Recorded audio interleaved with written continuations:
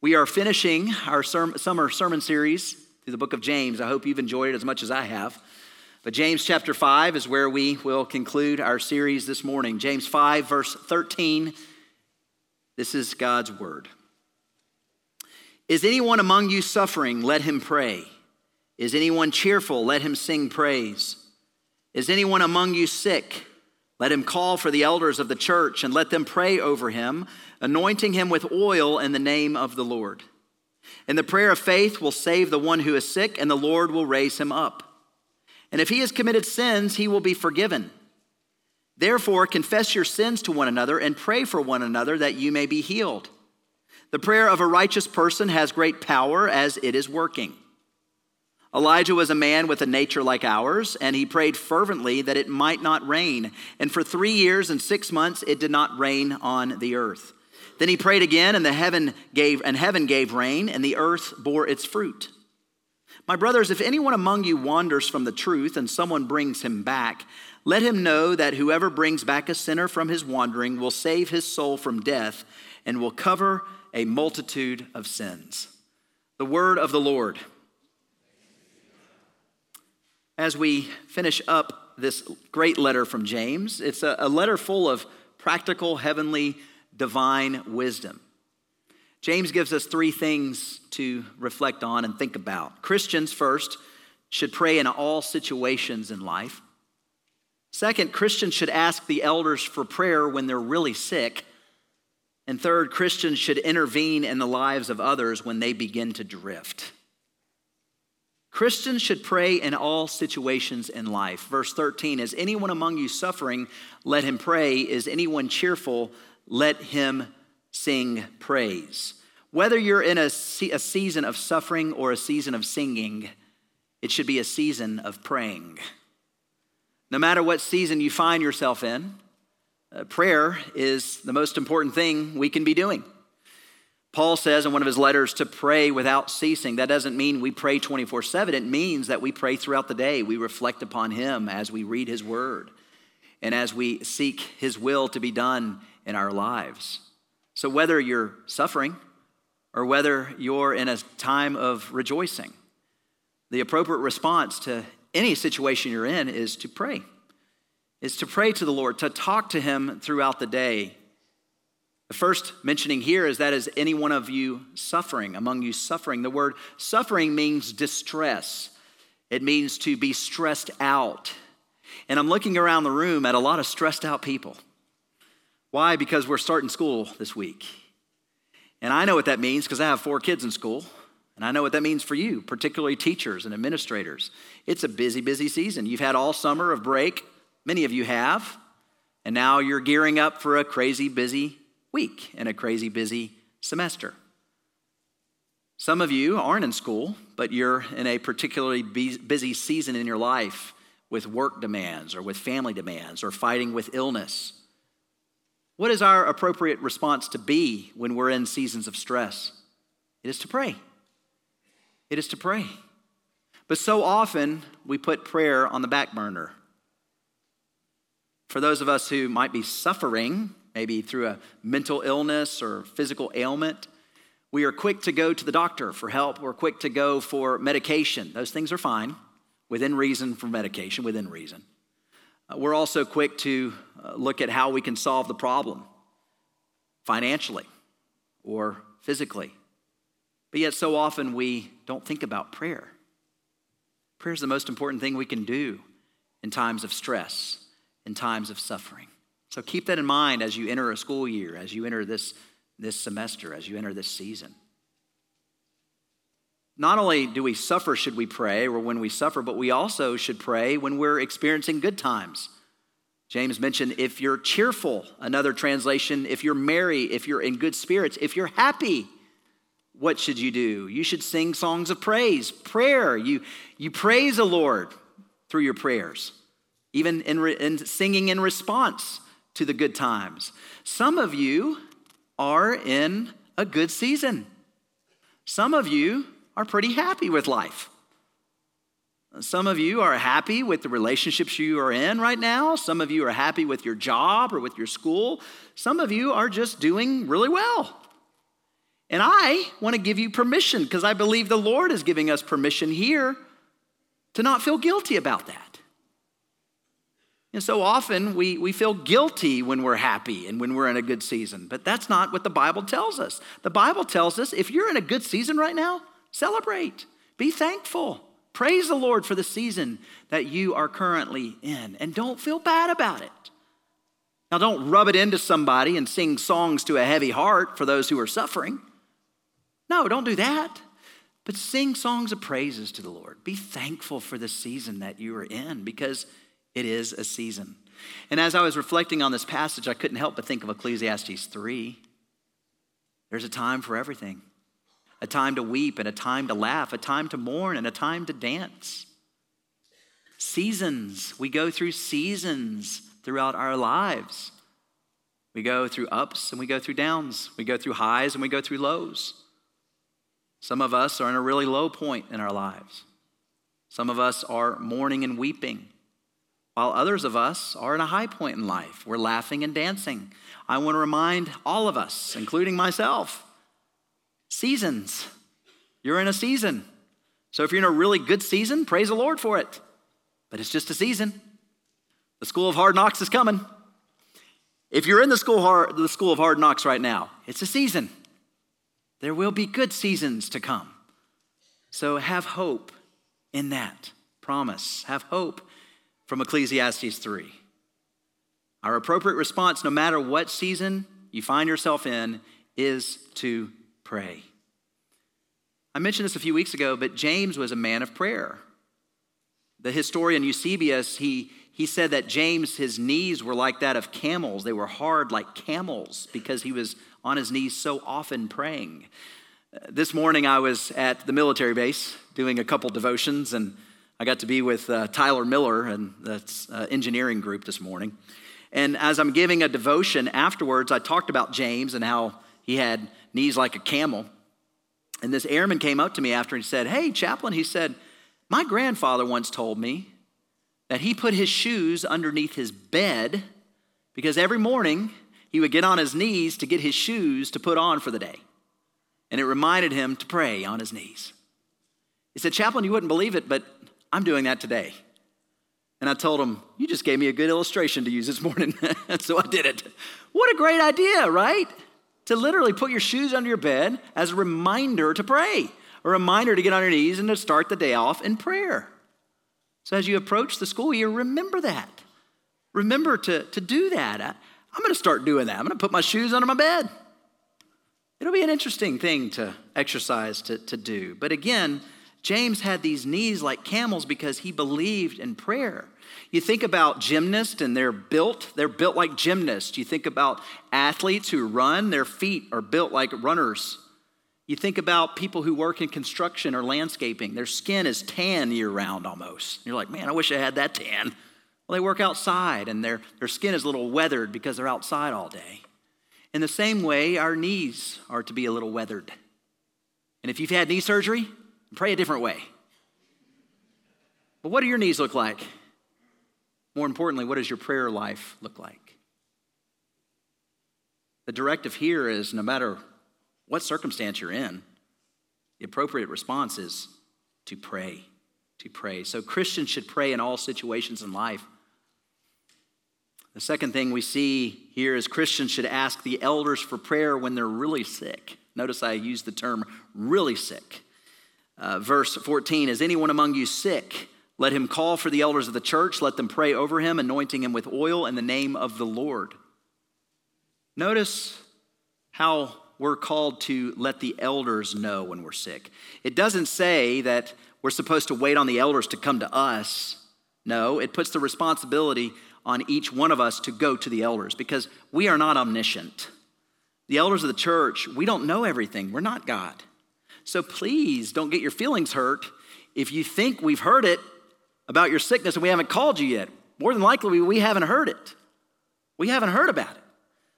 So this puts the direct responsibility on each one of us to tell the elders. And notice the other thing it mentions. It says, call the elders plural. It doesn't say call the elder. I love when I hear from you, and I want to continue to hear from you. At the same time, we also have 18 elders that you can talk to as well. So know that, because some of you may not want to come and talk to me, but fortunately we have a plurality of elders that you can go to and ask for prayer and to let us know how you're doing. This goes against the Catholic mindset, because the Catholic mindset would say that this whole idea of unction, where a priest would pray over somebody when they're dying, hoping that they would be healed through the priest prayer and through the priest himself. This is a little different here because it's saying the elders plural. We have an elder board here because we believe that's what the Bible teaches. That's how the church should be governed, by elders who are called by God to serve and to shepherd God's people. And it all started back in Acts when Paul started the church, early church, with many other apostles. And the apostles started it, and they trained elders to then take on what they had established. And in Acts chapter 20, we read that elders are to shepherd and to steward God's people and to oversee their souls. So fortunately, we have elders who love you, most importantly, who love the Lord, and we're called to shepherd you and to serve you. You may not know this, but every week we update our prayer request. We hear from you, and we as elder board, we have women's leaders too, our leadership team, our women's leadership team.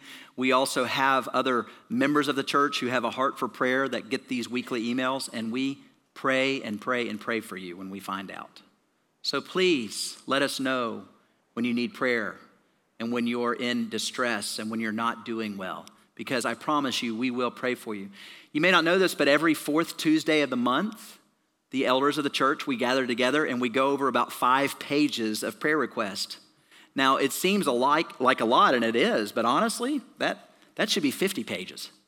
Because every one of us in this room have something to pray for. We all have something going on, and it could be good that we can praise the Lord about. But please let us know. We want to see that list grow. We want to see it build.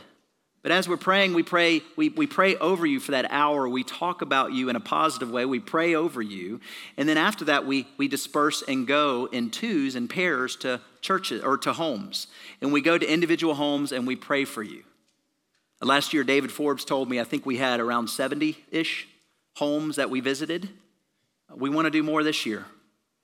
And if you don't want us to come to your home, that's perfectly fine. We can Zoom call with you. You can also come to the church and we can pray with you, or meet offsite somewhere else as a group. But the directive here, again, is for you to call us as elders and let us know when you're really sick. And what do? Well, we pray for you. We can also anoint you with oil. Well, what in the world is that about? Well, there were 2 purposes of oil. One was medicinally, and the other was for ministry. Medicinally in that, you remember the parable of the Good Samaritan? When the Samaritan found the man who was injured on the road, what did he do? He put him on his donkey, he bandaged his wounds, and then it said he put oil on him. Why? Oil symbolized that of soothing. It was soothing for the person who was not feeling well. So it was used medicinally, but more important, oil was used for ministry. The anointing of oil represented that of the anointing of the Holy Spirit, the filling of the Spirit. And if you think about how a king or a priest, whenever they were anointed in that position of authority, they were anointed with oil because it symbolized the anointing of the Holy Spirit on them, his power that is on the leaders.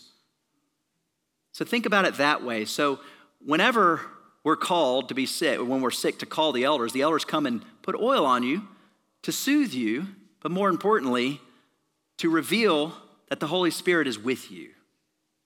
He's with you, and he's here to help you in no matter what situation you're going through. And so that's what the oil thing is all about. But I also, as I was studying this, I thought about when Jesus healed the man who was born blind. What did he do? He spit, and he used his saliva to heal the man. Now, it's kind of gross, but why did Jesus do that? Well, he did it really to comfort the man. He did it to help the man feel it and to hear it and to see, okay, this is tangibly something that I can hold on to as I'm praying for healing. But let me ask you the question. Was it the saliva that healed this man? No. Is it oil that heals us when elders put oil on us? No. What is it that heals us? It's Jesus. Because if you notice in the text, James went on to say, in the name of Jesus, in the name of Jesus will we be healed and restored. It's only in the name of Jesus that a person can be truly healed by God. It's not by oil. It's not even by the elders, but rather it's by Jesus. But again, I want you to think about how the oil is really just a tangible way of assuring us that we can be cured through the Holy Spirit. Verse 15 continues, the prayer of faith will save the one who is sick, and the Lord will raise him up, and if he has committed sins, he will be forgiven. The prayer of faith will save the one who is sick. What does the word save here mean? It really has a dual meaning.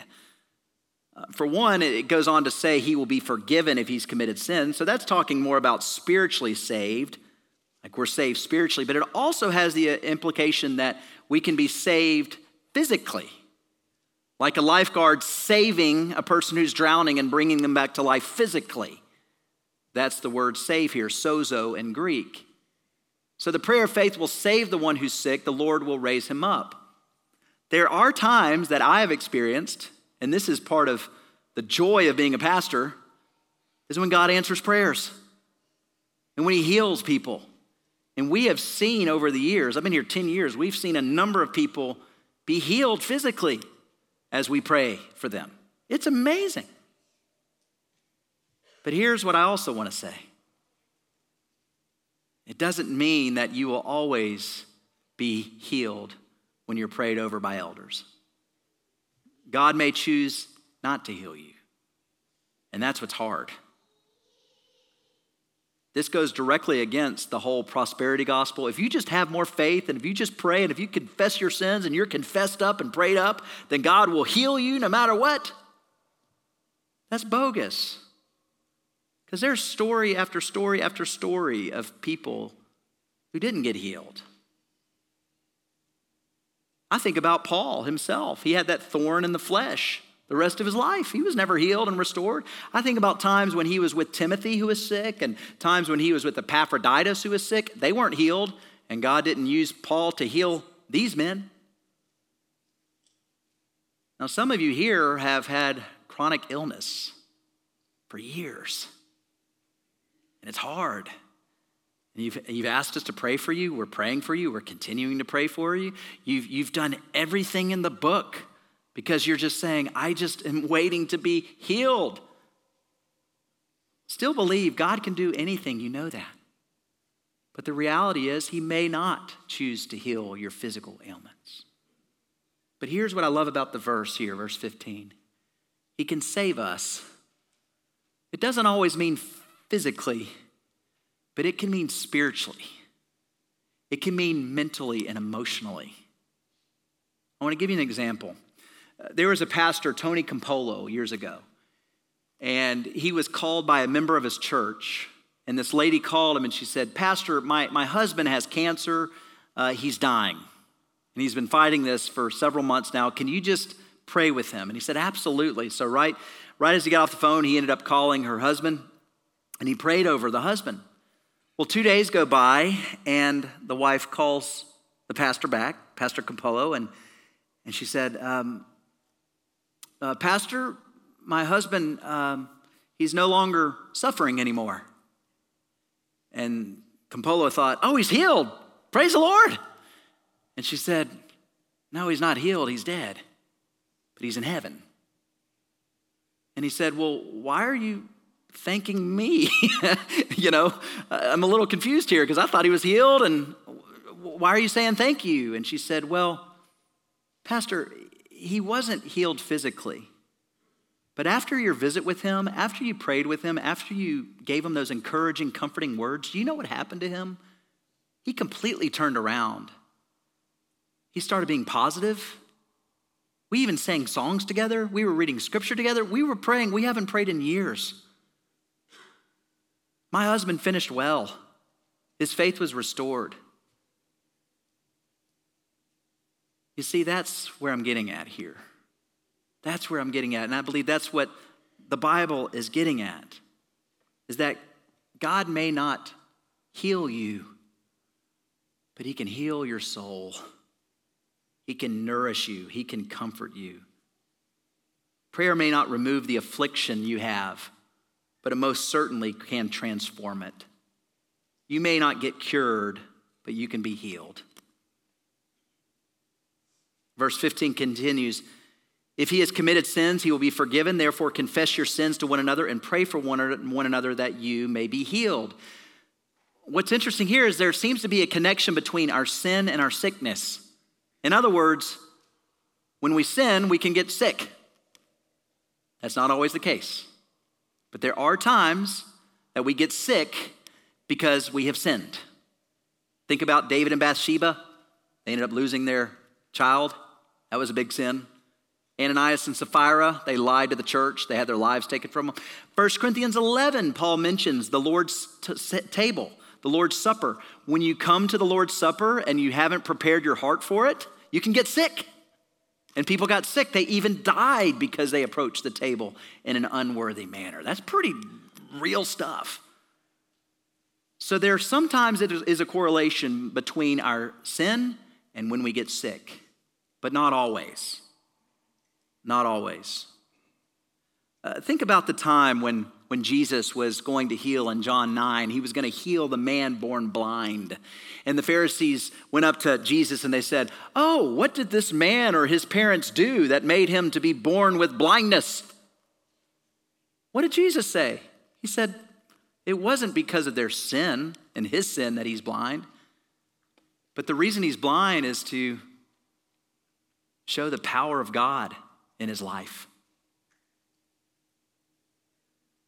If you're going through cancer right now, if you're dealing with a lot of sickness in your own life or in your family, how is God using your sickness for his glory?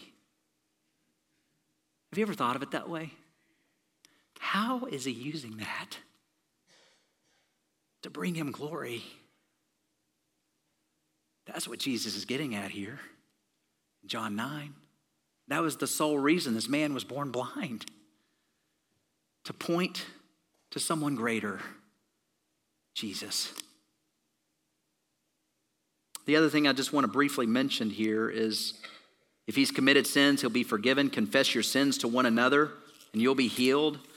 You know what I think is interesting here is the importance of confession and the power of confession and how we need to confess our sins to one another.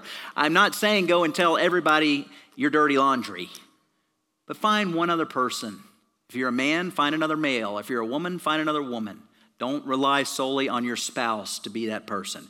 Go to another man, men. Go to another woman, women, and confide in them. Someone you trust who has your back, who can keep things in confidence.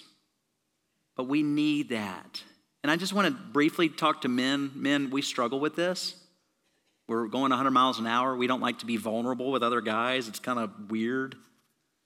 But in reality, it's so necessary and so important. And so guys, if you don't have another man in your life that can speak into your life, then you're doing something wrong. Please find another man in this church that you can share life with. And even confess your sins too.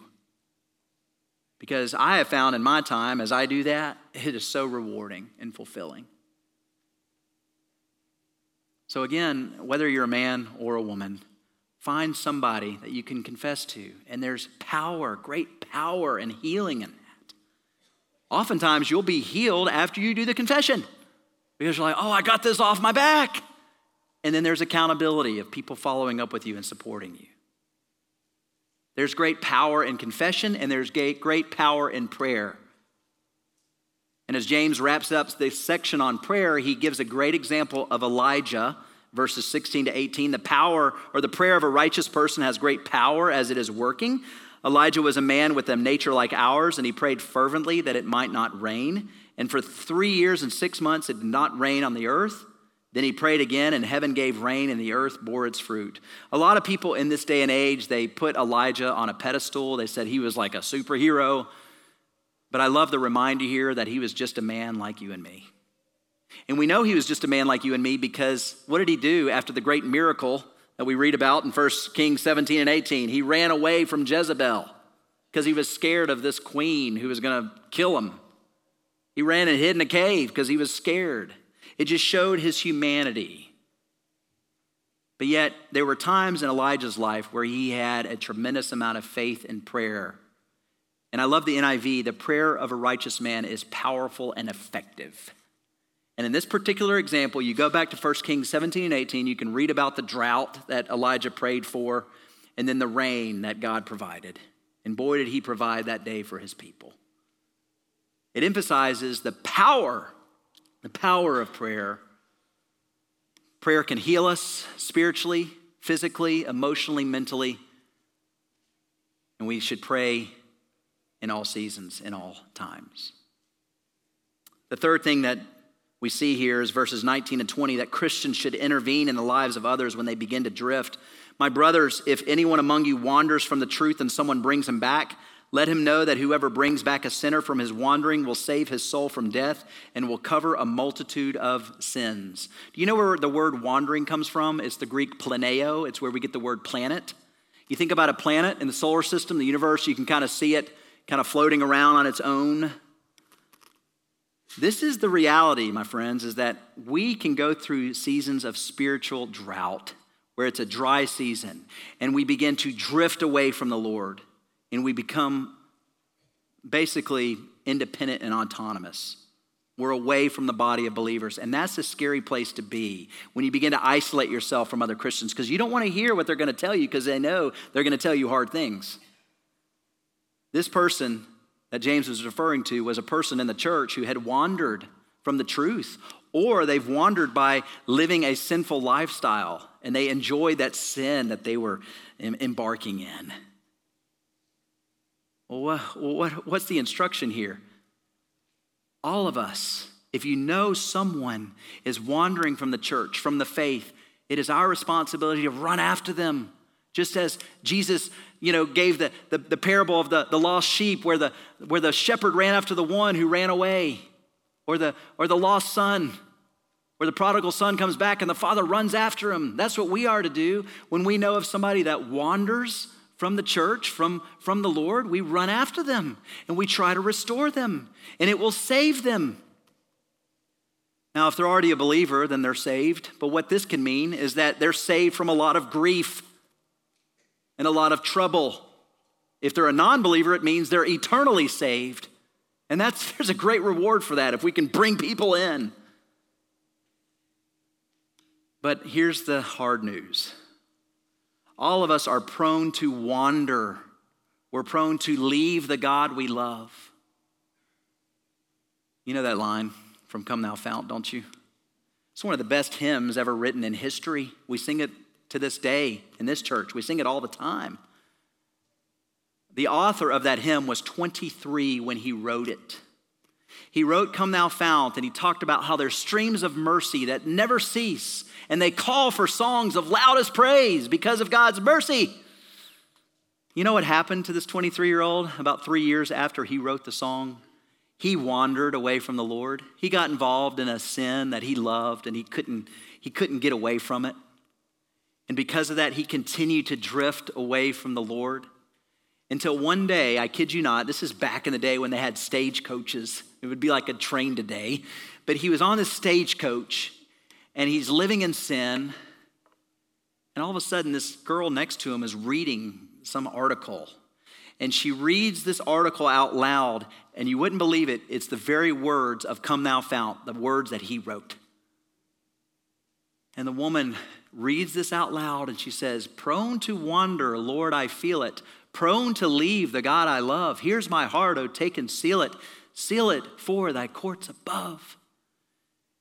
And the man, Robert Robinson was his name. Robert Robinson looked over at her, and he said, his face was pale. And he said, "Ma'am, you wouldn't believe this, but I'm the author of that hymn. I wrote that song about 3 years ago." And she said, "Are you kidding me?" And he said, "Yeah, and I'm not really living by that song anymore. I have wandered, and I don't feel God's presence anymore in my life." And she said, "I want to remind you, Robert, that his mercies are always flowing. Always flowing. and they call for you to sing a song of loudest praise. Don't give up. A few weeks go by, and Robert Robinson, he turned a corner. He confessed his sins, and he followed the Lord again. The Lord grabbed a hold of him and reclaimed him back. And he ended up dying a good and faithful servant. We've talked about a lot today. We've talked about a lot through this series. But my question to you is, how's your prayer life? When you're going through hardship, where do you turn first? When you're going through good seasons, who do you thank? When you're really sick, what do you do? Are you wandering from the Lord today? If you're wandering, God is calling you back. And he's saying, come back. I want you. I want a relationship with you. So let today, as we're gearing up for back to school, let today be a day where you are revived and you're energized and you're ready to tackle what God has in store for you this year with great faith, great courage, and great confidence.